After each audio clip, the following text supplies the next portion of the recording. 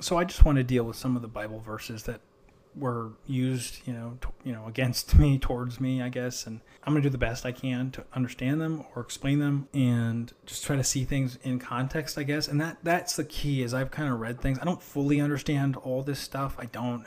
Who is? I'm just praying, Holy God, Holy Spirit, help me understand the word of truth that you've given to me. It took me years to accept that the Bible was true. I mean, that's a whole other conversation, but it really isn't. It has transformed my life. I guess we'll just start. We'll just start at the beginning, okay? And 1 John 3:8-9, and this is really sin as an indicator of salvation. So whoever makes a practice of sinning, this is the ESV, is of the devil. For the devil has been sinning from the beginning. The reason the Son of God appeared was to destroy the works of the devil. No one born of God makes a practice of sinning, for God's seed abides in him, and he cannot keep on sinning because he has been born of God. I think the Holman Standard Bible, which I use sometimes with the CSB, I think it just says sin, like the one who sins, But it's interesting that I think ESV put in practice of sinning. Here I have, so I have actually 1 John 3:6. So no one who abides in him keeps on sinning. No one who keeps on sinning has either seen him or known him. So this was told to me, I never knew you, Robert, because if you had known him, Robert, you wouldn't be looking at porn all the time.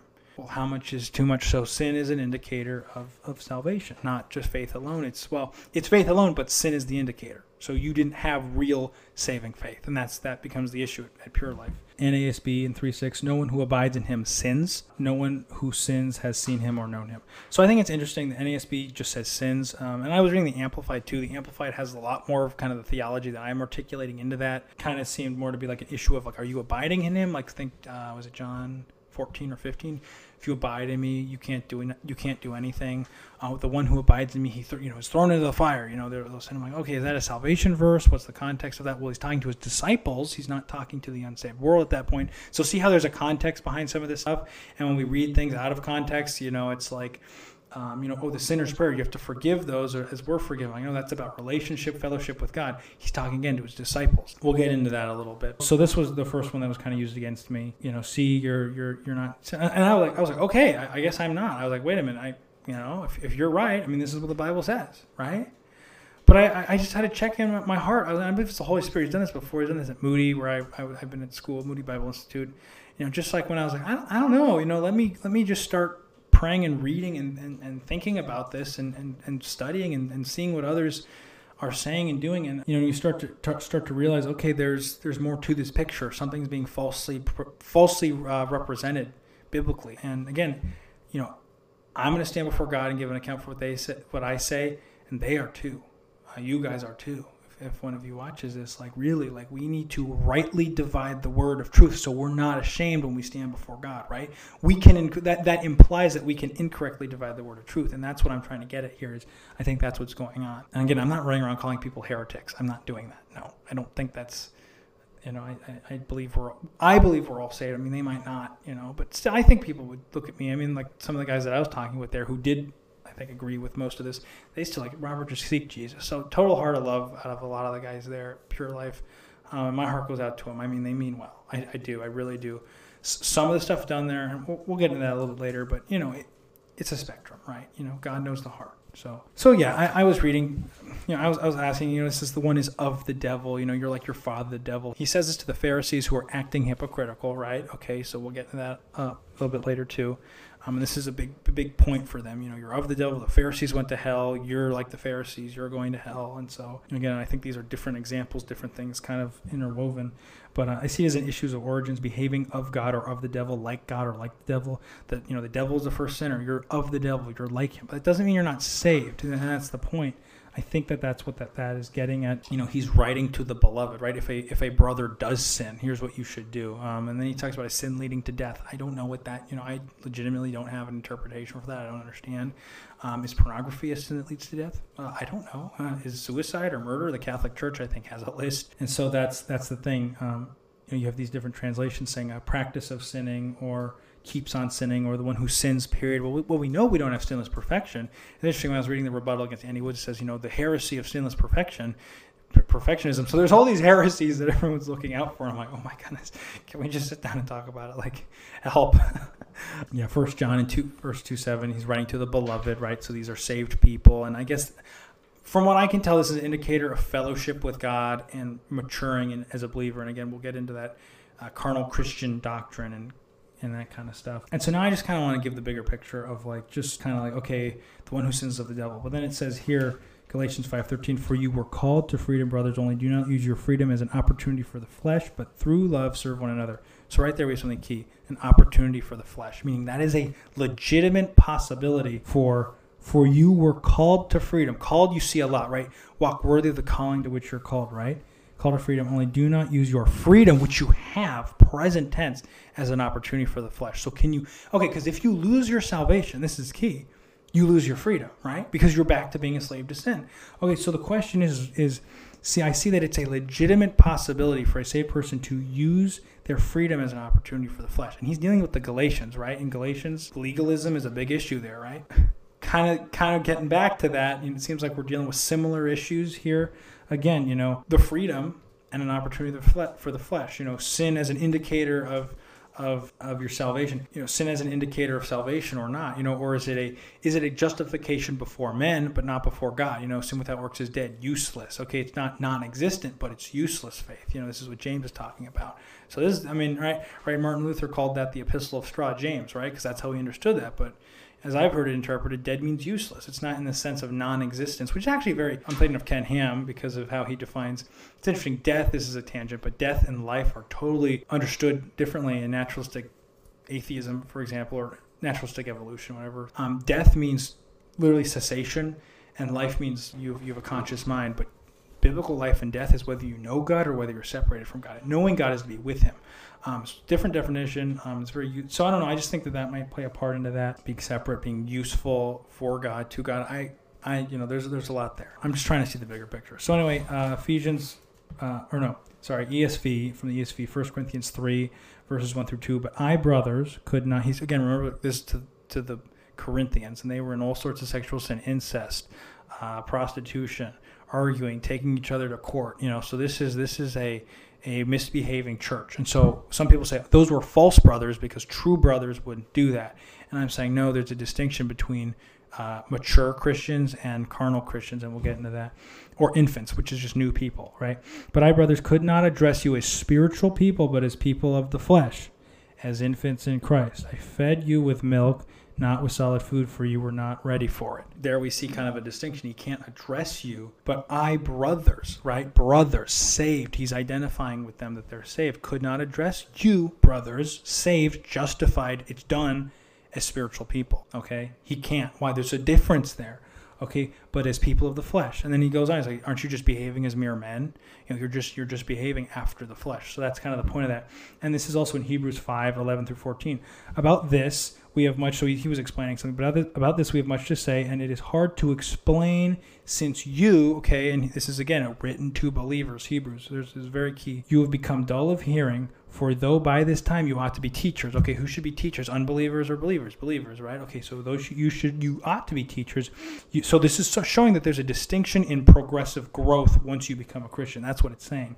You need to be taught the basic principles of the oracles of God. You need milk, not solid food. Again, this analogy, for everyone who lives on milk is unskilled in the word of righteousness since he is a child, okay, infant in Christ, right? But solid food is for the mature, for those who have their powers of discernment trained by constant practice to discern good from evil. So again, we're seeing this distinction, okay, categorization within the ranks of the saved church, right? We see, and this is kind of where the discussion happens, because if this is a legitimate possibility biblically, then we totally need to re-understand our how we how do we counsel, how do we defeat our addictions and this and that. And this is why the Lordship salvation proponents aren't going to see it this way, that there's such a because if you're a porn addict, no, you're not saved. Are you habitually you keep on sinning? Well, the Bible says if you keep on sinning. So I'm trying to understand things in a bigger picture. And so again, I see this demarcation between, or distinction, right, between a infant and a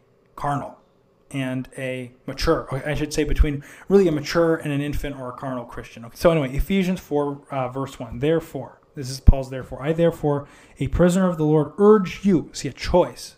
This is why it's not automatic. It's a choice. Urge you to walk in a manner worthy of the calling to which you have been called. To me, this serves a choice. See, God isn't a puppet master. Some Christian theology, it kind of paints God like a big cosmic puppet master, like hardcore deterministic Calvinism. I have Calvinist friends. They aren't, most of them aren't 5-pointers, and if you don't know anything about that, it's a very, like God's election, God's sovereignty is everything's understood through the lens of his sovereignty in a sense. I actually think he becomes more sovereign, more powerful, or more omnipotent when you actually understand the intricacies of human agency. Like it's actually, I think it really makes God more powerful because it's not the way we think. It's like, he has done this and this is, and he's powerful and don't touch that or else you're denying his sovereignty. And I'm like, no, I actually think it's just greater than that. I mean, he actually moves within our choices and the things that we do. But this urging is a choice, okay, in sanctification, right? Which is the setting apart, right? You are saved, justified, now you're being set apart, right? So you're progressively becoming holier. I don't want to look at porn. I don't. Not anymore. My childhood years, literally, I was a young kid. Most people are now exposed at a young age, but now I'm moving on. I want to be renewed in my mind. So therefore, I urge you to walk worthy of the calling to which you've been called. He's not dangling hell over their head. This is real. He's like, do this. Okay, we'll get into what the disciplines are for what happens when you don't do this. It's not going to hell. It's something else. It's displeasing God. It's being disciplined as a son. Hebrews 11, right? Being disciplined as a son, which is painful, but it's good. God's doing it out of love. He's not dealing with us according to our sin debt. It's done. He only deals with us according to restorative discipline. If it's anything negative, right? Because of our sin. But other than that, it's always love. Always love. Always love. Even the suffering that will come into life, and we'll talk about this later. Like God, if he allows anything, it's because he's seeing the big picture. He's like, listen, I want to shape your heart being worthy for a king or a queen, worthy of eternity, ruling with me, the messianic kingdom, the age, or whatever your view is on eschatology, end time stuff, right? He wants, rewards, doctrine of rewards. I see it more. I see with the biblical picture being more intricate than heaven or hell, heaven or hell, heaven or hell. It's got a relationship with us. It's beautiful. So, but I urge you, why would Paul urge us if there wasn't a choice? Ephesians 2:8-9, for by grace. So this is before the therefore. For by grace you have been saved through faith, and this is not of your own doing. It is a gift from God, not a result of work, so that no man may boast. Okay, so we see it's faith alone. And for our 5-point Calvinist friends out there, this was important to me, but gift is neuter and faith is feminine in Greek, meaning those two don't relate. So when the Calvinist comes along and says, see, your gift is the faith, you don't even have the choice to believe. You're so dead in your sin, you have the total inability to respond. Well, the Holy Spirit's convicting, right? So I do believe Jesus says, I will draw all men to myself, right? And the Holy Spirit is convicting the whole world, right? He desires none to perish, but all to come to the knowledge of the truth, all to come to repentance. We'll define repentance later. It means change your mind to faith in Christ. So the gift is salvation, the eternal life. It's not faith. Faith is still something you need to exercise, right? It's always trust. Trust. That's what faith means. Trust, confidence in. I'm confident Jesus paid it all. I'm confident I have peace with God. I now know. Romans 5, Romans 8, we now have peace with God. We'll get into that later. So I thought I'd mention that. Romans 5:1, therefore, since we have been justified, past tense, by faith, we have peace with God through our Lord Jesus Christ. Okay, we have, past tense. It's been done. And then Romans 5:11, more than that, we also rejoice in God through our Lord Jesus Christ, through whom we have now received reconciliation. So we have it now. We are reconciled. So can you unreconcile yourself through sin? No. Well, that's the thing is no, but they're saying, well, but if you are habitually sinning, you never had it. So see the sin as an indicator of salvation. So that becomes the issue. Okay, John 20:30-31 is John, the book of Gospel of John. Why do we say read the book of John to the unbeliever, right? Because it was written to them. None of the other books are written to the unbelievers. So we'll say, well, Acts gives us the only progression of how someone is saved. No. Well, that's true, but John is the only book written to someone who's actually an unbeliever. And what does he say? Believe, believe, believe. Now, Jesus did many other signs. This is John 20:30-31. Now, Jesus did many other signs in the presence of the disciples, which are not written in this book. But these are written. So I think he records 7 signs specifically in the book Gospel of John. But these are written so that you may believe that Jesus is the Christ. Okay, so this is the promised Messiah. What is it? Micah 5:2. He's going to be born in Bethlehem. Isaiah 7:14. Born of a virgin. Isaiah 53. He's going to suffer and die for our sins. he's the and this is a Jewish guy, John, where he's like, he's the promised Messiah, the promised Christ, the Son of God, and that by believing you may have life in his name, by believing. So he's like, this is someone who doesn't believe, that by believing you may have life in his name. So, and he's saying Jesus is the one who's always promised to come. This is all in the Old Testament, right? What we call the Old Testament, the Hebrew Bible. So a couple is John 6:47. Truly, truly, I say to you, whoever believes has, past tense, eternal life. You have it. John 5:24. Truly, truly, I say to you, whoever hears my words and believes him who sent me has, past tense, eternal life. He does not come into judgment, but has passed. I think that's a present perfect Greek, from death to life. So John 3:16. For God so loved the world, he sent his only Son. Whoever believed in him should not perish, but have eternal life. Okay, skip down. John 3:18, whoever does not believe is condemned already because he does not believe in the name of the only Son of God. This is the key, that God is trying to reconcile the world back to himself. This is God's big picture. He's like, and this is the glory of God. We talk about the glory of, a lot of theologians talk about the glory of God. It is, but it's like God's glory is who he really is. God manifesting himself, making himself known to the world. And we're like, wow, God is so great, good, beautiful, perfect. This is God. And this is his glory, that he wants to, that anyone who believes would be saved, that would know God again. It's beautiful. And walking, and that relationship is what literally brings the power to overcome porn addiction, alcoholism, drug addiction. How many times have I heard some people, I've probably heard 3 or 4, probably 5 times in my life, people I've talked to in person, or I've read about a few of them, I think, but there's at least 4 that I've talked to them, yeah, Jesus just set me free from my smoking addiction. I just asked him to, and it was done. I think porn addiction is different because it's a sin against the body. And Corinthians talks about a sexual sin is something that a person does against his own body or her body. And God uses sex as as an imagery for the relationship with us. So I think there's something deeper. And I believe the reason God doesn't remove sexual addiction, he does sometimes, and I've heard of it a couple times where it's I'm not addicted to porn anymore. Sometimes I've heard of that. It's very rare. But I think it's because God is trying to bring us into intimacy with him. And I think that's a relationship, right? He wants to, we're talking about God, immortal, infinite, wanting to know, created to know, and man to know, and to worship and walk with him. That's why he does this, because it's and I know if my addiction had been taken away, I would not be where I am today in a good way, of me knowing him. It's been a painful journey for me, wow. But it's been a good journey, because now I'm seeing God, and I'm healing. And it's the relationship. So, and really the devil's such a liar, because he tries to make God look like the devil, and the devil tries to make himself look like God. That's the devil's goal. I think Rex Andrews said that in the Mercy Studies thing, what the Bible teaches about mercy. He says something like that. I think it's very true. So moving on, kind of in conclusion, good works are a fruit of salvation. They're justification and evidence to men. That's how I would interpret, justification, justified by his works, right, before men. I think that's how Andy Woods,